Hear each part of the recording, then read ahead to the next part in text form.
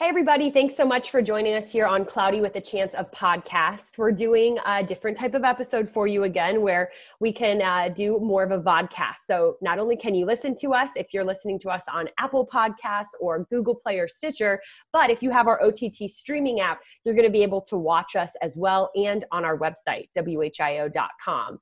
McCall, this is a very interesting time. I would say probably not only a very challenging time for people, but for us in meteorology, but also just in journalism, it is a struggle. And it's definitely one where we are trying to find the positives, but we're also trying to make sure that we're educating people and that we're keeping everybody on the same page.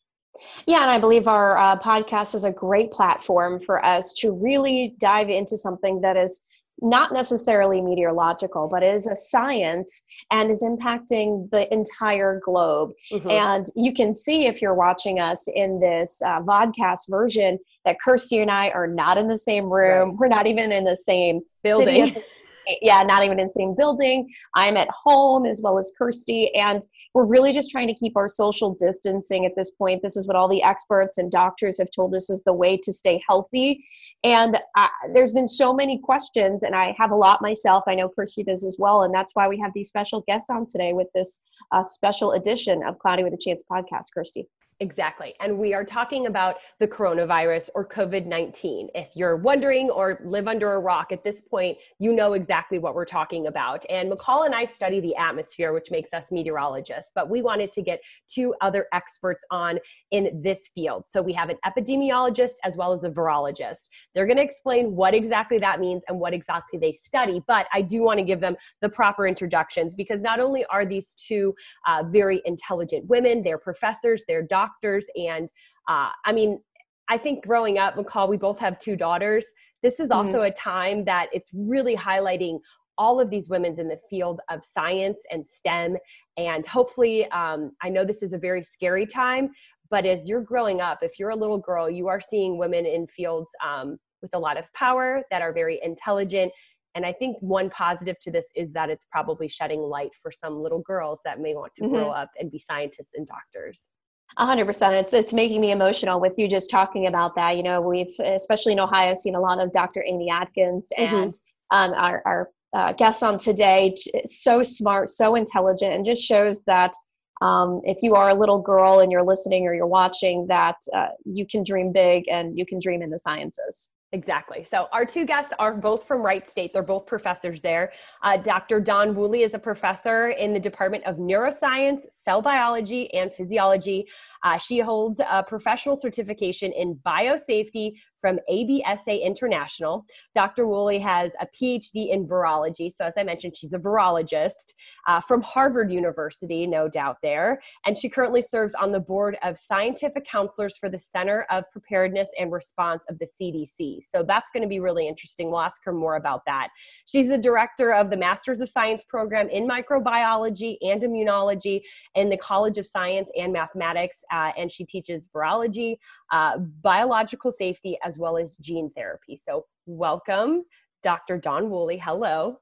Hello. Thank you. She's our first guest, our second guest as well, just as impressive credentials.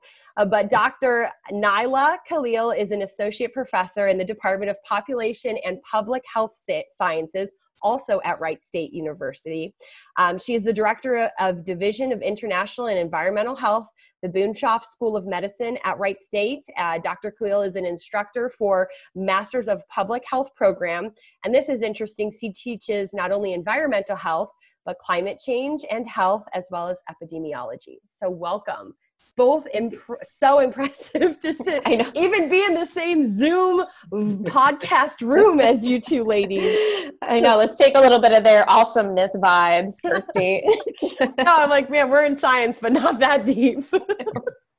Welcome. Thank you both. I know that you are busy and you're both college professors. So to start off, let's just have you each explain what is an epidemiologist and what is a virologist. Whoever wants to go first. Okay, this is Dawn. So a virologist studies viruses. That's what we do. We study all kinds of viruses, what their structure is, how they replicate, and also a little bit about their pathogenesis as well. Some specialize in the disease parts of the virus. or also how the viruses are transmitted, which feeds into the field of epidemiology. And then epidemiology. So an epidemiologist studies disease and its transmission in population. So epi is the knowledge and demos is a Latin word for people. So we as epidemiologists try to understand how the disease is happening and transmitting in population. And as public health professionals, we try to see how we can prevent it from implicating further population segments. Wow.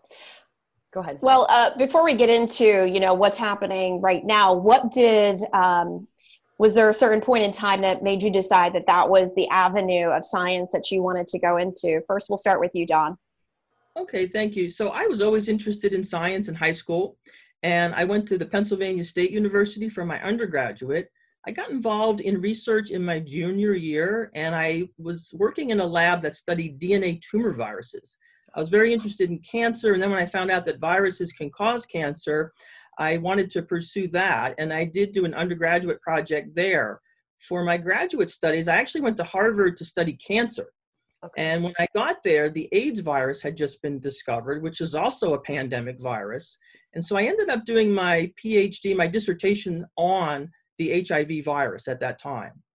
And I did some postdoctoral work at the University of Wisconsin. And then from there, I did get a professorship at Wright State, and I've continued to study HIV. That's been my main virus. Mm-hmm.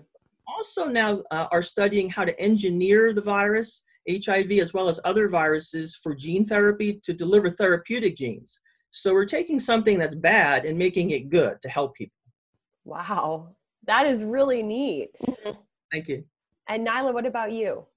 Yeah, I started off as a physician in Pakistan, and then I had a chance when I raised my 3 kids and they were all in school. Mm-hmm. I went back and became a student again. I got my Master of Public Health degree after practicing for 18 years in the Ministry of Health, Pakistan. And during the Master of Public Health, I became interested in how as compared to my previous work as a physician, where I was only treating one patient at a time, public health allows me to treat the whole population and take care of the health status of numerous people at a time. And so I wanted to learn exactly which environmental characteristics were leading to disease coming from a developing country. And so I came to United States for my doctoral degree in environmental epidemiology from University of Pittsburgh. And after that, I had my postdoc in Wright State University, and I was hired as an assistant professor there. And then I have been promoted to associate professor, which is my current task right now. So a few years back, when there was a heightened interest in climatic factors, which are now becoming so prominent in the environment around us, I started putting together a course on climate change and health, just to try to teach the newer generation about the health impacts that we are bound to see as we proceed forward. Wow, that is obviously, as meteorologists, climatology is something we talk about, and our warming climate. So that is really, really quite interesting that you are teaching the future and you're kind of helping to shed light that one of the impacts you can have when we continue to warm is how that can impact viruses. Now, it's interesting as well that we have both of you on. One, because Nyla, you're kind of studying, like you said, the population. And then Dawn, you are the viruses specifically. And with COVID-19 or the coronavirus, we have a pandemic. So we have a virus that's now impacting so many people. As experts, I don't know who wants to take this, but if someone is not really sure what exactly is the coronavirus or COVID-19 specifically, can you explain a little bit to people who are not familiar with these types of viruses?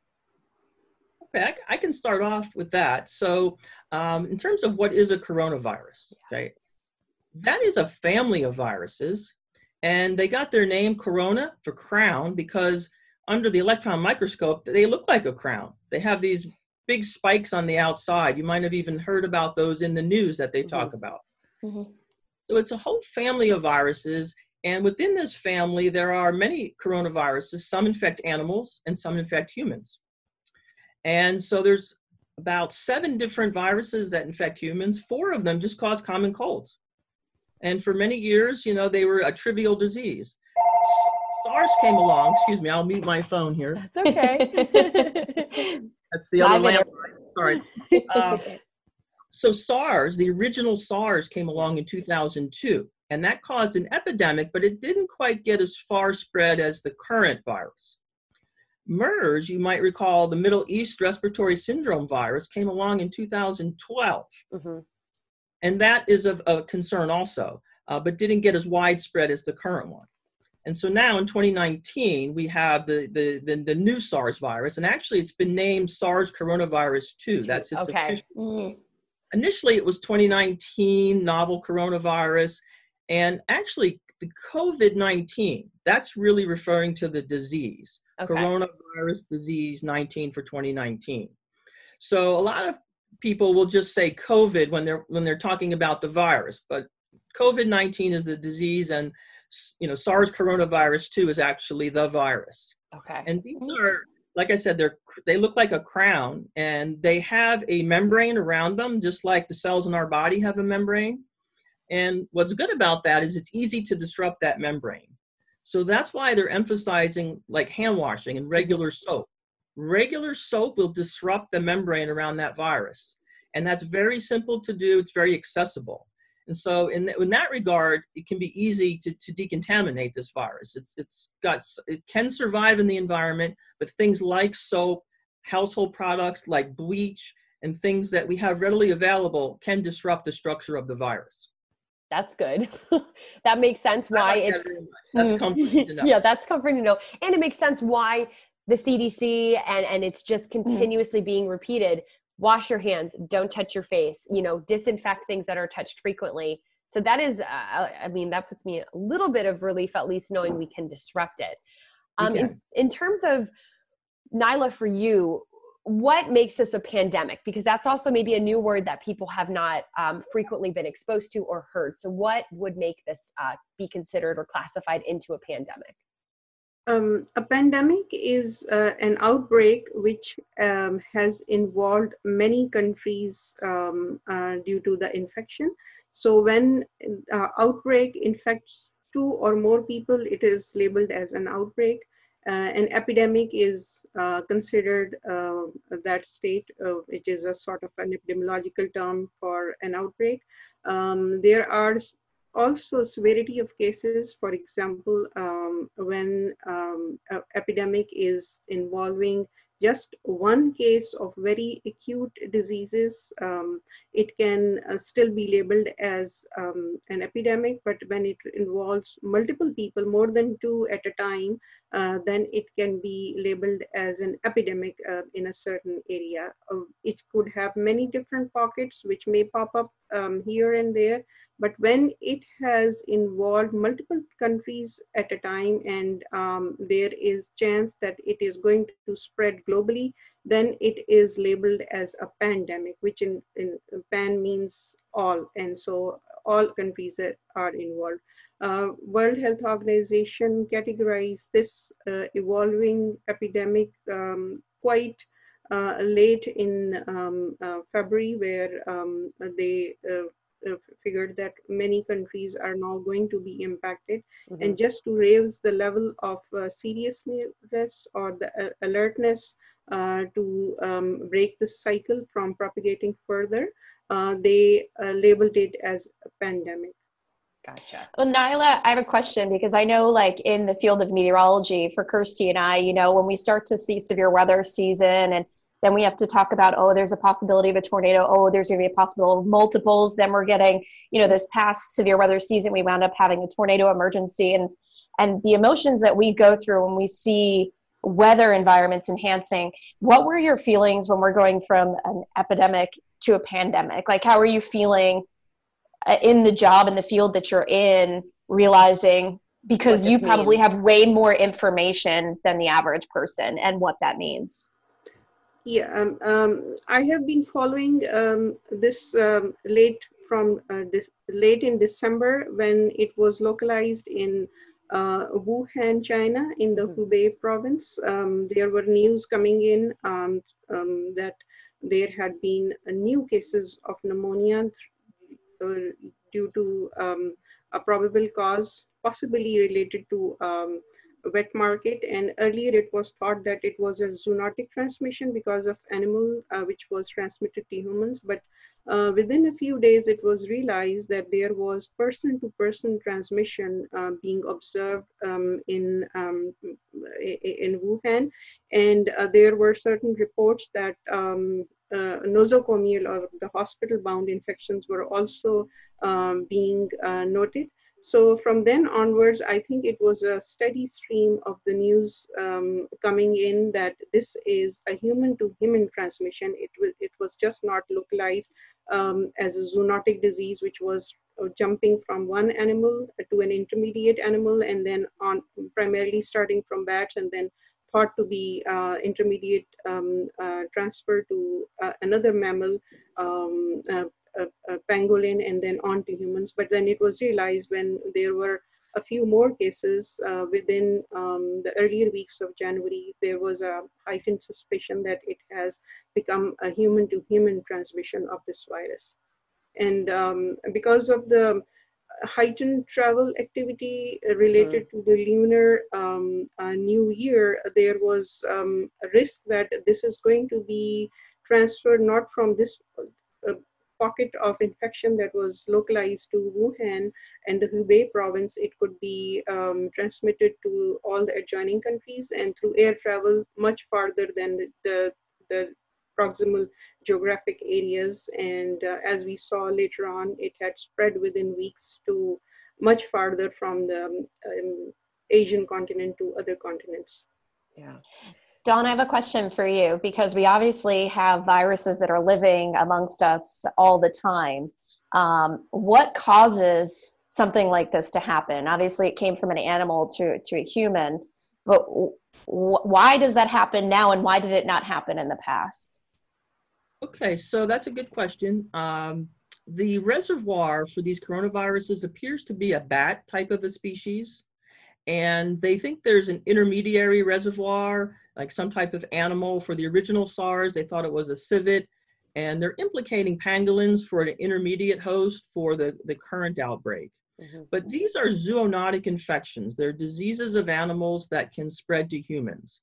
When they make that species jump, it can cause a very severe disease because there is no immunity. Humans have never seen this virus before. And that happened in previous pandemics. For example, the virus I study, HIV, it had entered the human population from chimpanzees. And also the 1918 influenza was the same. 100 years ago, the worst influenza pandemic ever, it was a completely new influenza species that entered humans. And now we're seeing the same thing here. You know, and as humans just get closer and closer to some of these animal reservoirs, that species jump occurs. And so the reason is, again, we have no immunity. Our bodies have never seen this virus before. And that's why, you know, it's spreading. It's also a very contagious virus that's easily transmitted. Okay. For people, when we have been talking, and now at this point with the government and everything saying like we need to be doing social distancing in Ohio, Governor DeWine, you know, made that proclamation to stay at home. Why is something like that so important? Why do people need to not ignore the fact that we need to be isolating ourselves, especially with a virus, like you said, that is so contagious? Why is that so important, and what can people do? Okay, so it is important to stay at home because, again, no one has any immunity whatsoever. Everybody is vulnerable to getting the infection. There are different outcomes for different ages. And droplet transmission seems to be a very important means of transmission. There's debate about aerosol and how long it may hang in the air if someone coughs or sneezes. But I think the 6 foot is for if someone is even talking to you. Those droplets typically stay within the 6 feet. And so that's the social distancing that's very important. And just the contact, people don't realize how many times during the day they touch their eyes, nose, or mouth. And this virus can also be spread if you have a contaminated surface and you touch that and then you touch your eyes, nose, or mouth. You're actually inoculating yourself. And so that's why people staying home and not interacting with each other and even being cautious about bringing things into the home, like grocery shopping is a big ordeal right now. And so I think people have to start thinking about that, and even bringing packages and mail, because now there's a lot of online ordering going on. So you can do things like empty the contents and leave the boxes outside. Non-perishable item, you could leave it set maybe in your garage for a few days before bringing it in. It's not always practical to disinfect everything, because some things come in packages that are not easy to disinfect. But again, going back to the contagiousness, they estimate that this virus, for every infected person, can infect 2 to 3 other people. And that's into the category of, again, highly contagious. So that's why we all just need to stay home and stay safe, because we need to cut down the transmission from person to person right now so that we don't have a huge spike in cases. If we have a huge spike all at one time, the other concern is that the hospitals cannot handle the cases and more people will die. Whereas if we do that, we're hearing flattening the curve a lot. So that means we don't want that huge spike all at one time. If we flatten it, we'll still have some cases, but we may not have such a burden on the healthcare system right now. Yeah. I mean, definitely that is good for people to just remember that it's not, we really have to be, I guess, not selfish in this sense, because there are humans that are helping to keep you healthy. And so we need to help them as much as possible. Nyla, exactly. For you in your area, I guess, of expertise, what does this mean, I guess? Can something like this happen again, I guess, is kind of what we've seen it, like you said, we had SARS and MERS, and then we have this. Now that people are becoming closer and closer and travel is becoming just so easy, is there a way in the future, are experts or scientists or the government, trying to figure out how we could combat another impact like this? Or, you know what I mean? What do you see happening, or what could happen for us to try to limit how quickly something like this could spread again? Right. Yes. So as you mentioned, because of the globalization of the trade and commerce and rapid travel of individuals from one country to another country and from one continent to another continent, there is rapid transmission of anything which is for entities like a disease, which could be virus or bacterial. But also because of the increasing population and urbanization, the population density is now encroaching on wilder areas, which used to be the habitat for survival of different animal species.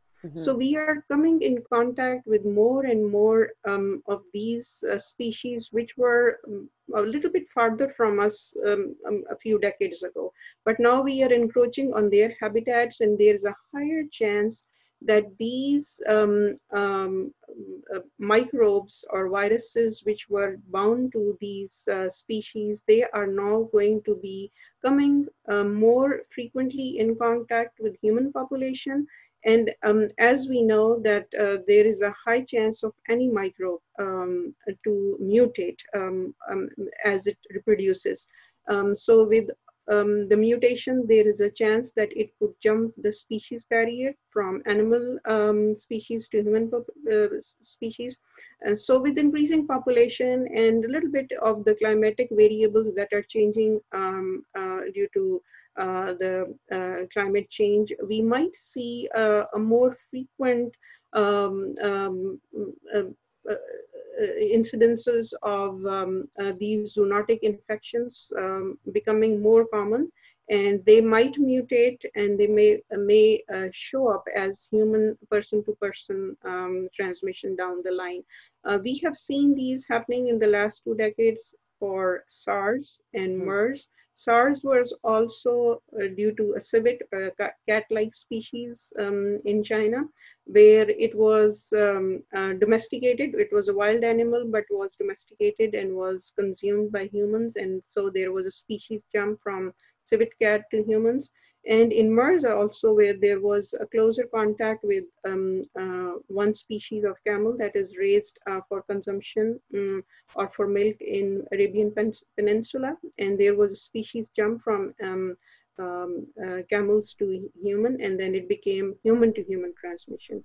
So as we become more dependent on these domesticated animals, or there is more contact with the wilder areas because of human urbanization or encroachment on the wilder habitat, we are seeing more frequent evolution of these viruses, which can be a source of disease to the human population.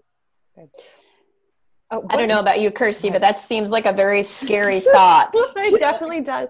Scientifically, because, we talk a lot about global warming and protecting our planet. But when you really think about it, as we start to take over more and more of places in the world that were not ours, they belong to the animals, global warming might take a back seat in that sense, because we could have a pandemic just quickly wiping out, so many people. And so that's a very scary thought. And you have to kind of put that in your mind as we move forward as a globe, as the entire world. Dawn, I have a question for you. We talk about vaccines, and maybe people don't understand how a vaccine can protect against a virus. Would you mind explaining that? And is that something that I guess could be continuously worked on? We talk about the flu vaccination, getting that every year. I guess, how can a vaccine protect, and or is that going to be something that continues to get worked on, since a virus is not a bacteria? You can't just give it an antibiotic and be cured. Exactly. So a vaccine is the best way to protect ourselves against these agents. And for this virus, we are concerned that it's going to be with us for a while. It could come back later on, like the flu comes back in a seasonal pattern. And so vaccines, there's many different types of vaccines. You can take the virus and just kill it, and so it can't cause an infection, and then introduce that into the body. And then people's immune systems will raise antibodies against that virus. And we've heard about that. That's been discussed a lot in the news media. Mm-hmm. There are other kinds of vaccines, like you could take the virus and actually have a live version of it, but it's attenuated or it's weakened, so it won't cause the disease, but it will still help to raise those antibodies. Safer forms of vaccines would be, you could take a part of the virus, just one protein, maybe a protein on the outside, like one of those big like spikes on the outside that I mentioned earlier, and just raise antibodies to that, just a component of the virus. And now there's even some newer vaccines where they're just taking the genetic information from the virus, or a part of the genetic information, introducing that into the person's body, and that will express part of the virus again, so that antibodies will be raised against that virus. And then what we hope is that our immune system will remember this. And that's the big question that we don't know for this particular virus. Sometimes we get vaccinated as children and we have lifelong immunity, and that's wonderful. But other times our immune system doesn't raise a good memory response. We don't remember the virus.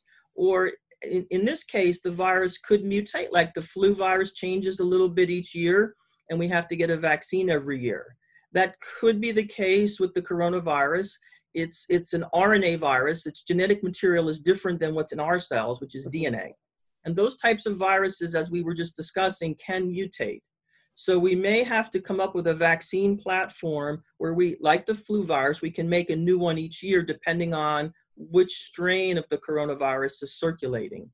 So we have a lot of unanswered questions, but what we hope to do is to, with a vaccine, to raise a defense system against the virus through antibodies and white blood cells that can remember the virus, so that if it's reintroduced into our body or introduced into our body newly, we can defend against it. Okay. See, that gives us a little hope that that's going to continue to get worked on. Another question, because you just kind of mentioned the flu comes in seasons, or it goes with the seasons. This is a lot of questions around whether or not this virus would respond to us getting warmer as we head into spring and summer.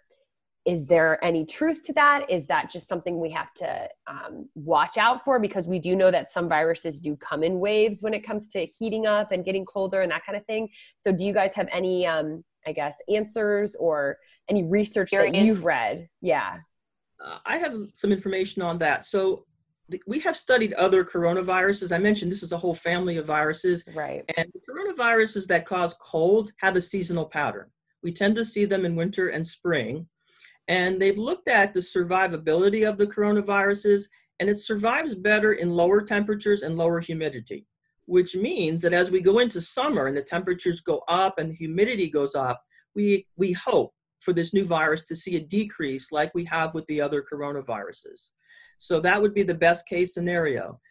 Now, with this being a new virus and no one having any immunity, even though it decreases, it may not completely go away in the summer, again, because no one has immunity. Right. So the concern is that it might still linger a little bit through the summer, but at least the number of cases, hopefully, our hope is they'll go down. But then the concern is that it might come back in the fall when the temperatures change again and they get lower and we have, less humidity. But if it can decrease in the summer, it buys us the time to prepare for the fall. And that's our best hope, is that it will decrease over the summer.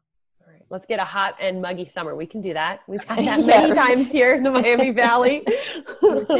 Yeah, the one time you're actually wishing it, right? Right. The one time, like, I'll take hot, humid. We'll deal with severe weather. We can handle it. We're tough in the Miami Valley. Dawn, a little bit of a follow-up question, because, some people have been tested positive for it. Other people, think that they may have had the symptoms, but don't know. Do you know if there's anything being developed to test if somebody does have the antibodies and did in fact have the coronavirus as we move forward? Yes, the testing that we're hearing about right now, like these drive-through test sites, they're trying to determine whether someone actively has the virus. And what they're doing is they're testing for the genetic material present in that person, in the specimen. There is a different form of testing that you're referring for. It's looking for the antibodies in the person to see, as I mentioned with the vaccines, when you get exposed to the virus, your body develops antibodies. Now that doesn't happen immediately. The antibodies come like 2 to 3 weeks after the infection. So you can't really detect necessarily the active infections by looking at the antibodies. But we do want to know, as we study this virus, how many people have antibodies. There'll be studies that are conducted, serological studies, because there are many people who either had a very mild or asymptomatic case, maybe never got the test to see if they were actively infected. But we want to know later on the actual prevalence of this virus. And that is the way to do that. And that will be a priority later. But right now, we're trying to identify the active cases. But the big question that we have, too, is the case fatality. So we can take the confirmed cases now and count the deaths and say there's this percentage of case fatality, which right now is ranging from 1 to 10%, with the 10% being in places like Italy. But what we don't know, there's many people that are not being tested, may have had a mild infection. And so later on, when we do these antibody studies, we can figure out how many people actually had it and get a much better number on the case fatality rate. Okay. Well, I will raise my hand for that, because I am convinced that I had it in early February. I had all of the symptoms down the line. So I'm going to turn my question now to Nalia, and that we started hearing a lot about the infections in China back in December. Is it possible that we could have had coronavirus here in January or February? It just went not documented because the cases weren't as frequent. Right. Yes. I think what we saw in Seattle, Washington area, when the first contact case was confirmed, there was a genetic study reported within that week or a few days after that case was reported, that community transmission has also occurred, and there was gene sequencing that was reported by a scientist there, that it had been circulating in the community even before this case was detected or recorded. So we may have had some cases earlier on than what was reported in the media, and it was slowly simmering in the community weeks prior to the detection. And we know now that The incubation period ranges from as few as 5 days up until 40 days. So it could have been a 1 month long duration that it had infected the first patient there. And then because 80% of the cases are not symptomatic, they are just infected, and their body tries to combat the infection by itself, and they may have a little bit of sore throat or may not have any symptoms at all. And some of these asymptomatic 80% of these cases may be able to shed these virus even though they are not sick themselves, but they still may be able to shed this virus and contaminate others, their family members or colleagues and people around them. So only 15 or 14% of the cases become a little bit ill, and 4 to 5% of the cases needs hospitalization, and only 2.5% need to be put on the ventilator. So there's a sort of a gradient of response, but most of us, 80% of the population, is able to combat the disease by itself. That's crazy to think about, but it does make sense. And like you both had said, this is continuing to evolve. We're learning, and then we will be able to look back and really see even more as more time passes. I'm going to switch gears just a little bit as we wrap up. You both are professors, and clearly at this point, everyone is doing distance learning. So what is that like, being professors that are basically teaching all of your students now remotely, but also you have a pandemic occurring? I mean, this is history happening. Are your students interested, and have you worked this into the curriculum? Well, I have a good answer for that because I'm teaching virology right now. Right? I was like, this is exactly right. Which is the study of viruses. So my students are very interested. Yeah. And we just did our lecture on coronaviruses, which of course I updated tremendously with all of the information. And so, yes, I think it was just, I never thought I would be teaching virology, let alone a coronavirus lecture during a worldwide pandemic. I have about 60 students in my class. And so as a professor, you know, anyone teaching any class had to work very hard to convert a regular in-person class to an online class. And our primary concern is our students. I teach upper level. Some of the students are set to graduate. Some of the other professors are teaching students in disciplines where there's accreditation. And so we want to help our students in the most way possible. I'm having online chat sessions with them, and just trying to get them all through. And also I think that some of them are displaced. Some of them had to move out of the dorms. Mm-hmm. And then they're scrambling for a place to live, and they're very disrupted. But also, if you think about the whole university, professors not only teach, we have committees. There's a lot of, I'm a senator for the College of Science and Math, and all of the normal business activities are being moved also to a virtual format, which is challenging. And many professors like myself have research labs.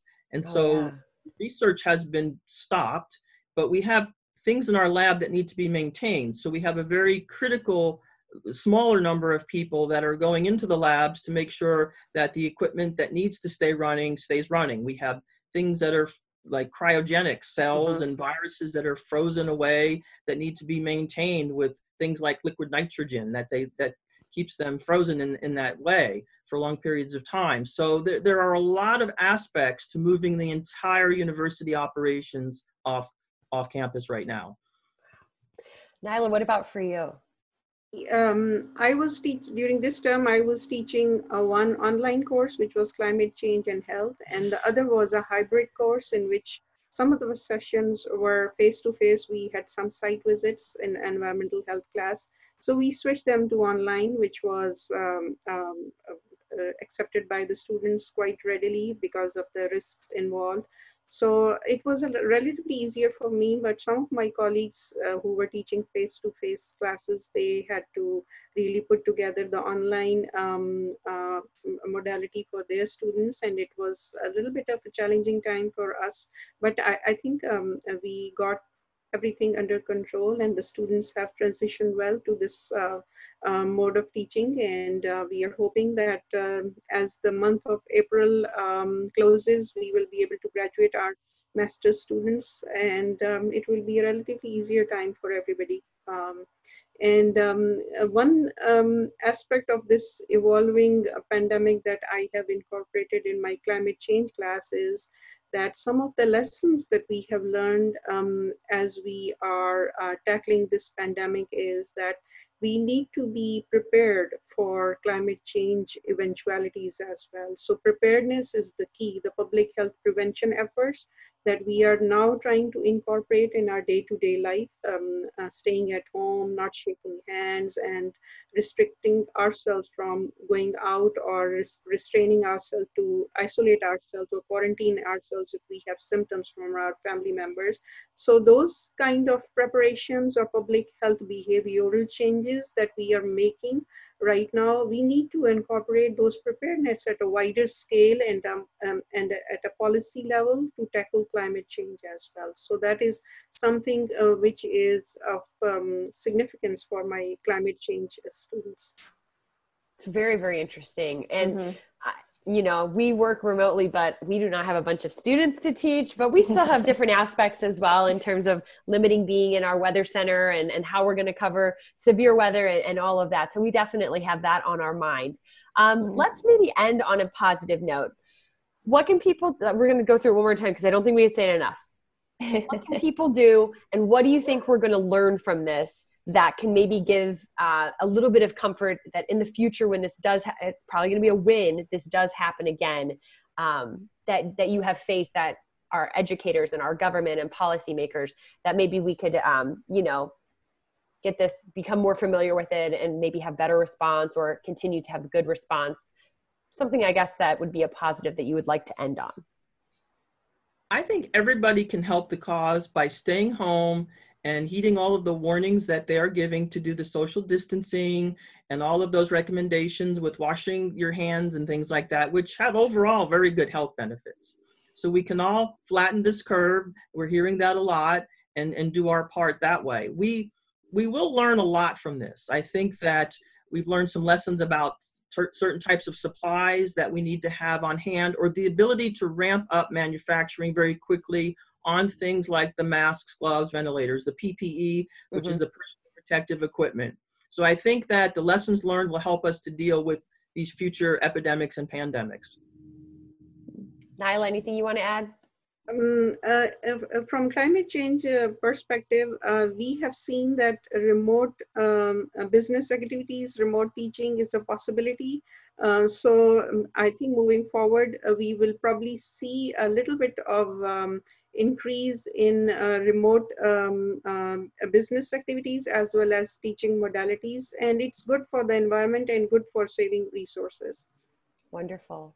Well, thank you ladies both so much for joining us. I mean, I'm not sure how long this went on, but it was amazing and just full of knowledge. I know. I'm blown away. You answered a lot of questions right off the bat that I had, that I didn't even know I had, that you answered for me. Yeah, you had your whole list of questions. I had a whole list and we just like blew through everything. But thank you both so much for joining us. And honestly, we may contact you again to come back on to talk maybe a little bit more about the lessons we have learned, because we are all in this together. We can do this. We can follow directions. We can help our neighbor.